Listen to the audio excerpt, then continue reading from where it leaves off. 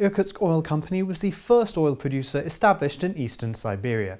In 2010, it embarked on an innovative gas project, the first of its kind in Russia.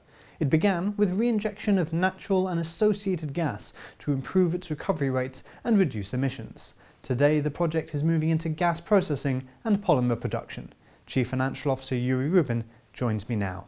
Talk me through your existing gas facilities. Our gas properties are not connected to any gas infrastructure. There is no gas infrastructure in Irkutsk region, and that's why we came to a solution that instead of selling or trying to sell gas into gas pipeline, which like that doesn't exist, we'd rather process it into various components and market it separately. It started with a gas cycling process, the first of its kind in Russia, to recycle gas, reinject it back into the formation, to maintain reservoir pressure and simultaneously strip off condensate, the most heavy and valuable product which could be recovered from the gas. This condensate is recovered and added to oil production to increase its quality. And you have extensive upgrades planned through to 2022. Last year we installed a 3.6 million cubic meters per day gas processing facility, which allows us to recover LPG, liquefied petroleum gas, a common name for propane-butane mix,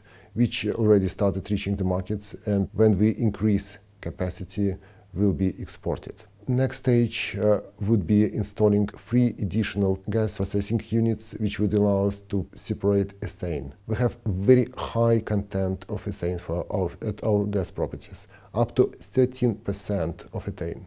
And that was the reason why we decided to consider polymer plant. Irkutsk polymer plant will have a capacity of 650,000 tons of polyethylene.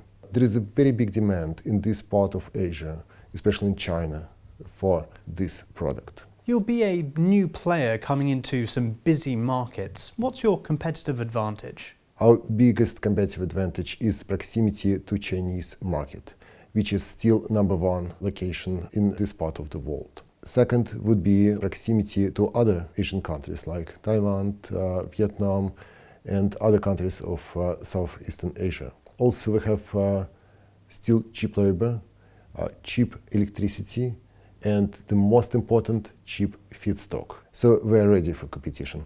You're working your way up the hydrocarbons chain. Do you have plans to monetize methane? Sure. We studied almost all options available in the market, including production of fertilizers. But still the best could be, of course, production of electricity.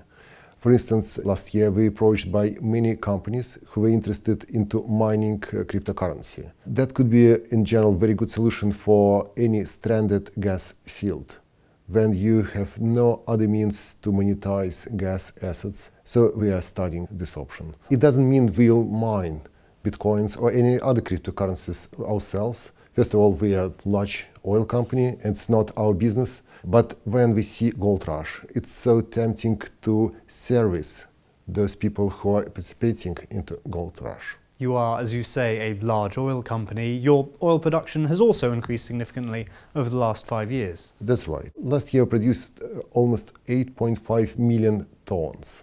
That's quite a significant increase. Since our inception, we attained about 40% compound growth rate of oil production. Unfortunately, for next years, it will be capped by decision of Russia to join OPEC, and we might not increase our production as much as we desire or capable to. Last year, we acquired several exploration blocks.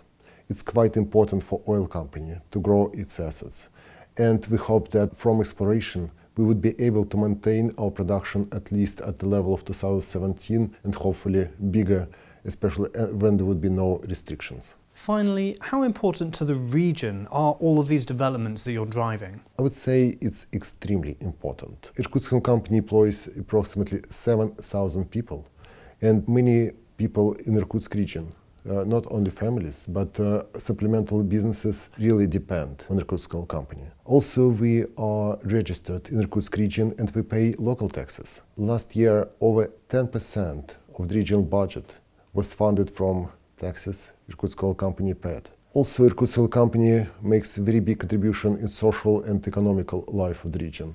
We support many activities, charitable organizations, and cultural events. We care about environmental issues a lot and invest significantly into all activities related to protecting fragile Siberian nature. Yuri, thank you very much. Thank you.